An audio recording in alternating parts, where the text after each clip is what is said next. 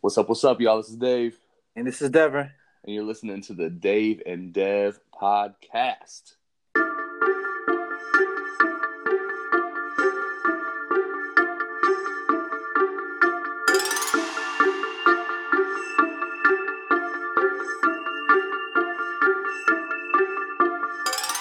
Dave and Dev, gotta keep it real like Dave and Dev. On my job like Dave and Dev, tell no lie like Dave and Dev. Some days I wanna stay in bed, but I get ready for the day ahead. I wanna complain, but I pray instead. Then I'm on my way to the Dave and Dev, and it go like, I don't need a crew, don't play by he say, she say rules. Complain, no, we can't do. I'd rather have faith while G-O-D make moves. So please stay cool. All I do is speak the truth on things I see they do. I'ma sit in myself, no lie, I need grace too. We lit like EKU, yeah.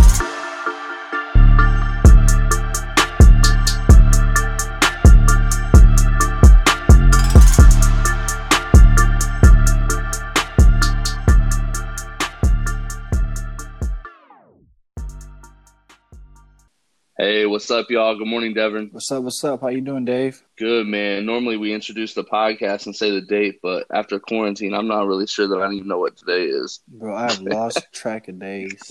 I thought yesterday was our recording day. I woke up early and everything, and I was like, oh shoot, it's actually Friday.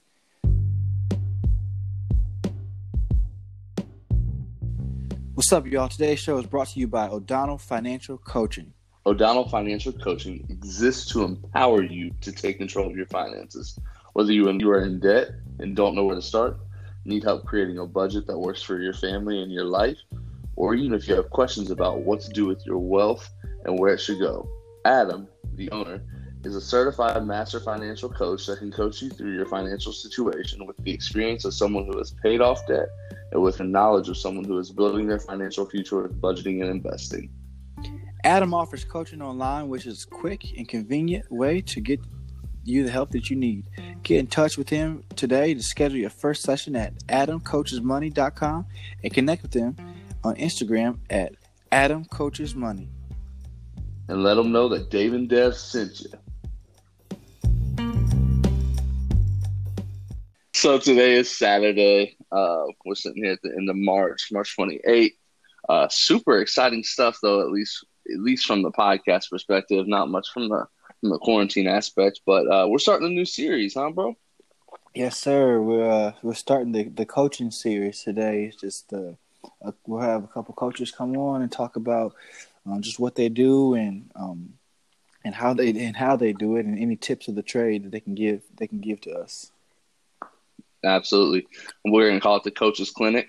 It's gonna be fun. So try to have as many people on as we can and chat with everybody about it. It's going to be cool. Yeah, I'm super excited for this. This is like consecutively, but I'm super excited for this. This is going to be really fun, and I think we're going to have some really good guests coming in here. Absolutely. And if you're listening to this podcast and you want to be a guest on the Coaches Clinic, you just let us know. So the first person that we're going to have on the Coaches Clinic is going to be my friend, my best man from my wedding, Mr. Keegan Burney. I've known Keegan for a long time. We went to church together all throughout high school. His mom was the choir director at our church, and my mom was extensively always at the church. So by default, Keegan and I kind of met each other, and then we began hanging out a lot, and we became really good friends and stayed that way through college and everything like that. So, Keegan, man, welcome to the show. Tell everybody a little bit about yourself. Hey, thanks for having me, guys. I really appreciate it. As Dave said, my name's Keegan. I am the pitching coach and recruiting coordinator up here at Miami University Hamilton. We are a regional campus for Miami University of Ohio. So smaller school, but really enjoy working up here, working with our team and being a part of something bigger than just myself and my family. Got my wife up here with me with our two amazing boys that are full of energy, a 3-year-old and a 9-month-old. So between that and baseball, it keeps me on my toes. Absolutely, man. Absolutely. I'd say that it never stops. My one boy is extremely destructive, so I can only imagine what two would be like. Yeah, two boys is it's a learning curve. That's for sure. For sure. Well, awesome, man. Well, welcome to the show. We're super excited about this. So, you coach baseball, and if you've ever listened to this podcast, you know that Devin and I are not the largest baseball fans, but this is going to be great perspective, and I'm super excited about it. For those of you that don't know, Devin is also a coach. Devin, you want to talk a little bit about your coaching experience, coaching resume? So, in just a brief, short resume of what I do is I coach a homeschool program in Kentucky.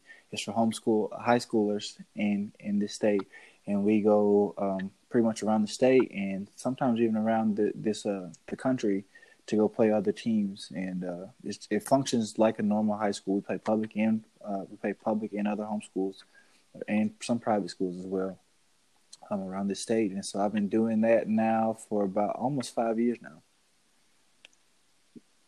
Awesome, man. Yeah, I've been fortunate to see you both in action in that capacity. So I'm super excited about this. I want to kick it off, and I'm going to ask Keegan, so what got you into coaching? What was okay, I got to go do this. There's something that I can't let it go. So I started off my last year of college. I got hurt, so I couldn't continue to play. So I lost my last year and was just completely devastated. And I have to admit, starting off, it was kind of a selfish reason. I wanted to find a way to stay in the game. But as I got into it, I went on to coach at a high school for 2 years. As I got into it, I realized, man, this is more than just me. This isn't about me anymore. This is about the kids that I'm working with, the kids that we're trying to get better. And I just fell in love with that. I fell in love with the teaching aspect. I fell in love with developing guys. And had some success at the high school level, and had an opportunity to look at this, look at moving on to the college level. And it's the same thing. It's very development oriented. Our big thing that I love is that we don't just develop ball players. We're developing young men as they go forward. I teach a lot of lessons about baseball. I can talk to you about mechanics. I can talk to you about analytics. But what really excites me is talking about how you're going to be a better person after your 4 years here. Yeah, that's awesome. That's really what drives me, is helping guys grow. We win ball games. We're pretty successful, but the success stories don't stop on the ball field. They continue 10, 15 years down the road.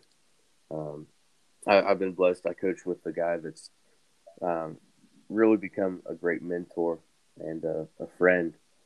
He's been coaching here for 21 years. Wow. And just sitting and listening to him tell baseball stories from his 21 years, he always will tell the story about what happens on the field and then follow up with what that person's doing now, how they're successful. And you see him light up about what this person's doing now more than what they did on the field. And that's truly our full driving force right now where I'm at. Man, that's awesome, man. I can definitely understand both aspects of that. I think a lot of people probably go into it with the same mentality that you said at the beginning, but I'd say in the end, a lot of people feel very similar. So, right. So Devin, talk to us a little bit about what got you into coaching, in your capacity. Oh shoot. So my story of how I got into coaching, honestly, I really wasn't looking for coaching. I had just got done playing basketball. I played five years at a Division I school. Then then after it was over, you kind of had this moment what am I supposed to do right now? And you get out of it, and I started just volunteering at a bunch of different places. And so I actually started at Upward. If anyone knows what Upward is, it's like a little recreational league that has some biblical principles that they try to teach kids. And so I started at Upward. That's where I started in basketball, and then from there I met some parents. And I remember the last game of the season. So this parent comes over from the other team and says, "Hey man, you should be our coach for our homeschool team, high school homeschool team." I'm like, "Yeah, right. Like that don't even exist." and and then so he said, "Give me your number." So I got his number. I exchanged numbers with him, and then they started calling me, and I thought like this was a joke, so I didn't really answer it. And then finally, they got like my work email, and I was like, "All right, so this is serious." Like, so I got to meet these people, or I got to shut this down because this is going to my work email, and they're starting to affect my work. So I met with them, and I was like, they were dead serious. Like, this is a thing. It's like, you come see us whenever. I was like, all right, so I'll be there after work today. And so I went to like one of their open gyms, and I was like, oh shoot, like they actually got kids. It's a lot of kids doing this. And so I said, would you mind me giving them a couple of drills next time? I said, yeah, sure, I could do that. So I ended up walking in, giving them drills, and from that day forward, I've been hooked. It's not like, it's sort of like what Keegan said. It's not just about like winning games for me, because we've been very successful in what we do. But it's more about, like I tell every parent that I meet with, at the end of the season, your kid will grow physically, mentally, but most important, spiritually. And if they don't grow in their relationship with Christ, then I failed as a coach. And we could lose every game this season. And I told them we could lose every game this season. That's a possibility. We're not going to lose every game this season, but I mean the chances are still there. I said, but if one kid has a better relationship with Christ at the end of the season, that's a successful season for me. The moment I start judging my successes as wins and losses, then that's the moment that I failed them as coaches. And people have really bought into that, and it's been great these last couple of years. Man, that's awesome. Like, I love hearing both of y'all speak to that, especially knowing you guys prior to being coaches. It definitely warms my soul for sure. I feel like in the midst of those conversations, you guys both talked about like how, coaching brings you a certain joy in different aspects of it. So I'd kind of like to just transition to like, what are the biggest challenges that you have in coaching, Devin? Like, what are things that like maybe you didn't expect to be an issue or arise every season, anything like that? Like, I'm just curious, like, what kind of challenges you run into? Shoot, at my level, like the biggest challenge that you have is, so there's an aspect of like, I love the parents that are with me. The parents can be a challenge at times because the expectation that I've given them I would tell them that this is all about just Christ-centered program, and I just want these boys to grow in their relationship with Christ. And at some points in the season, you could get players and parents who drift from that mission, and you have to remind them about what the initial mission was. And so everyone goes through a hard point during the season. No matter who you are, they get frustrated, bored, whatever, where it's just hard to find them, like giving them motivation again. But the hardest part for me is keeping people on mission for what we're trying to do. And that's, I mean, like I said, just make disciples in Christ. For sure. What about you, Keegan? Some of my biggest challenges since coming from the high school to the college level, I started out as a volunteer assistant here and then quickly moved up into the recruiting coordinator position. Coming from a high school program to college, you don't do recruiting in high school, or at least you shouldn't. I was going to say. There's some people. Some people do. I never did. So learning how to recruit has been a challenge for me. And it's not the relationship part and talking with people, but it's I can talk to 3 kids. I think it's a great thing going. I think I've got them in the bag, like they're coming. And the next thing you know, someone else has done the exact same work I have, and to see them go elsewhere could be pretty tough. Sure. But also, at our level, we're 9.5 months out of the year. So I have to help keep 30 to 35 guys on task for 9.5 months out of the year and keep that focus and keep that end goal in sight. And even though I'm working with older players than Devin is, there's a lack of focus there. We lose sight of our goals. And that's tough sometimes. It's tough to reel in guys. And with having such a big roster, I have to connect with 30 different kids at the same time. So it's tough. All 30 of my kids learn differently. All 30 of my kids respond differently.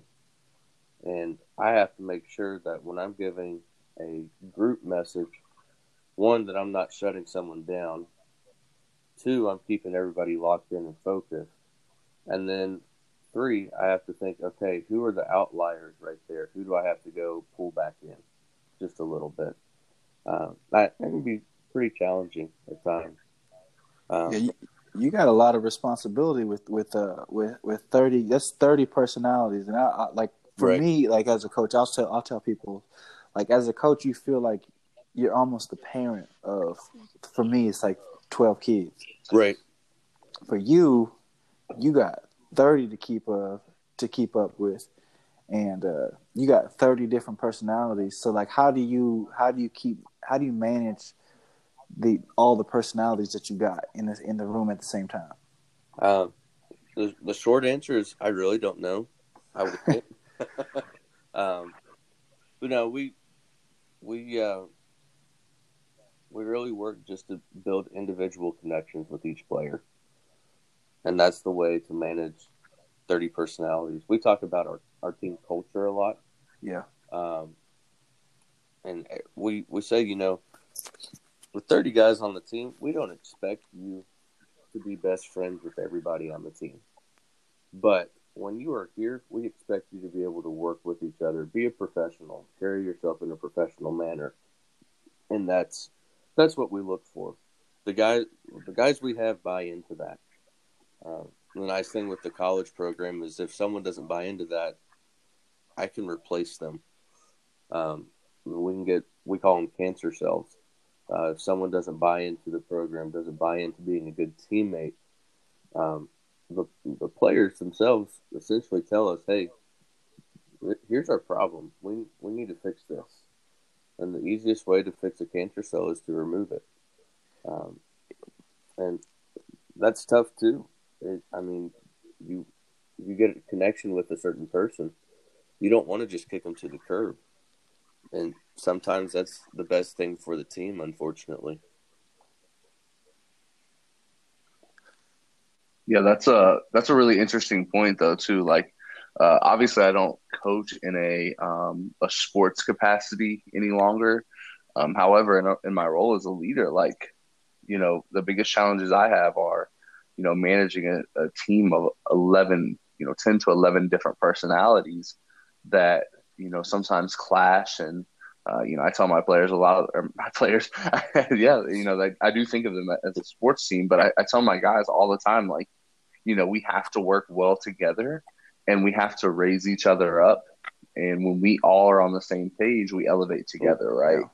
Yeah. And then there's times where we have to have those hard conversations that say, look, I think the best thing at this moment is for you to, remove yourself from the situation. And in business, that's hard because you're dealing with people's livelihoods. And in sports, that's hard, but especially at the college level when ball is life. You know what I'm saying? Sadly, a lot of times is that this is the lifestyle for people that play in the college. For most of the people that go to these colleges, the only reason why they're at this school is because they got recruited, or because they have because of athletics. Right. Exactly. Like, I mean, that gets really tough to when you tell a person, "Hey, man, this probably isn't the place for you anymore or any longer." I mean, that's hard. That puts coaches in tough positions. And I think it's coaches on all levels, not just at the college level, but sometimes you're getting kids that you're the first person to truly hold them accountable to their actions. And Absolutely. Yeah. a lot of times the guys that haven't been held accountable for whatever reason, they're the ones that struggle. Yeah. Because they're not used to that. And the next thing you know, they're almost rebelling against that. And resentful toward you because of, you're holding them in check. And with our team, we've got a great group of guys. They keep each other in check. 9 times out of 10, before I can say something to someone, one of our upperclassmen is already jumping on a guy saying, "Hey, we don't do that here. Let's go refocus, lock back in," and along those lines. So you had talked a little bit about like developing a culture. Yeah. In your program. So is that something that you all do intentional from day one? And if so, how do you all do that? So it's very intentional. It's very intentional. We really look back, and as a coaching staff, we say our main goal is to teach these guys to love the Lord your God with all your heart, mind, soul, and your neighbor as yourself. And that being at a state college can be difficult to do that. Just with, if we were at a Christian school, it would be a little bit easier because we could be more transparent with all of this. We still share our faith each day in our own ways, but we just have to be careful with how we approach it. So one of my favorite things to do each fall with the guys is I tell the story about the Hebrew army going into battle and God telling Moses to hold a staff above his head and they will win the battle. And Moses gets tired. His arms get tired. His arms start to fall. The staff starts to fall. The Hebrew army starts losing. So people grab his arms and hold them up. And as the battle goes on, he gets tired, so they pull a rock for him to sit on. So I talk with the team of, hey, everybody has a rock that holds you up. And I talk about, it's my wife, it's my parents. And I tell them, I don't know who your rock is, but you know exactly who I'm talking about. And then I go on to talk about how we all also have people that hold us up and pick us up when we need that. And I look each of my players dead in the eye and I say, I will be your rock when it comes to baseball, when it comes to school, when it comes to growing up. I will be your rock while you are here. You guys have to hold each other up. And when that happens, when they buy into that, that's our culture right there. I mean, it sounds really simple, but there's so many moving parts within that. Of how do we hold each other up? When do I lean on the coach? When do I just need someone to hold me up? And it also sets the tone for coaches to build personal relationships as well. Because, at the college level, guys make mistakes. Not just playing, not just in school, but in life too. And a lot of times, they would rather come tell me that they did something wrong instead of telling their parents they did something wrong. Just because, I'm not the person that's financing their college, so I have a few less consequences I can hand out, essentially. So they come to me first with a lot of issues. And, it's a time to show tough love. It's a time to help them grow. But it's also a time to show them grace and help them move forward. And it's really cool. And that story about the Hebrew army got me ready to go out and play right now. I'm about to say, let's go. Let's my glove and let's get it. That's good. Yeah, so Yeah, We that's tell awesome them that stuff. story, then we set them in a room by themselves and walk out. Say, hey, you guys talk about what it means to hold each other up. What does that mean to you? And we give them about 10 minutes and just let them talk. And then we come in and we just have a discussion. It's pretty simple. Nothing that we do here is new. Nothing that we do is something we've created. We don't recreate the wheel. We just put into place what's successful, and we keep it simple. Man, that's awesome. Definitely appreciate you, sharing that story. And I think it leads me into one of my last questions that I have for you specifically, Keegan. I mean, Devin, your season's kind of over. Yeah. So, but like, right now in this time, like, bro, you guys should be in full swing of baseball season. And then, bam, like we get hit with like a global pandemic. So right now, like, what does it look like for you? Are you, calling your play? Like, you guys have group chats, I'm sure. Like, what's it look like for y'all right now? I'm sure there's people out there that are just devastated that, they can't be on the field. 11 games into our season. We were actually in Florida when we were told our season was done. Shoot. While we were in Florida, we had played 6 games. We were supposed to play 8, but we went 5-1. We were playing good competition and averaging 12 runs a game. Through 11 games, our team batting average was over 340. Our team ERA was a 2.89. Like, you don't get that here. Good Lord, y'all are balling. Yeah. And then all of a sudden, everything's done. So it was devastating. To pull all of our players into a hotel room at 10 o'clock at night and say, hey, guys, our season's done. I'm sorry. Man. How did they respond? Dude. Oh, they were totally devastated. We had 4 seniors this year. One guy was a 5th year who had come back from Tommy John. He had thrown some last year, but was looking to build on that this year and be healthier. Another one is getting married this fall or next spring, and one last ride. And then we had 2 guys. One probably still will play pro ball. Another one needed this last year to really have a shot. And to see those 4 guys realize that their college career is essentially done just tears you up. Oh man! So there's no hope of another year yet. There is. We are still waiting to hear. NCAA Division I will be voting on another year of eligibility for guys on Monday. Division II has already come out and said everybody gets another year. So we're an independent school, so we kind of have to see what everybody does before we know what our school and our level will decide. Yeah.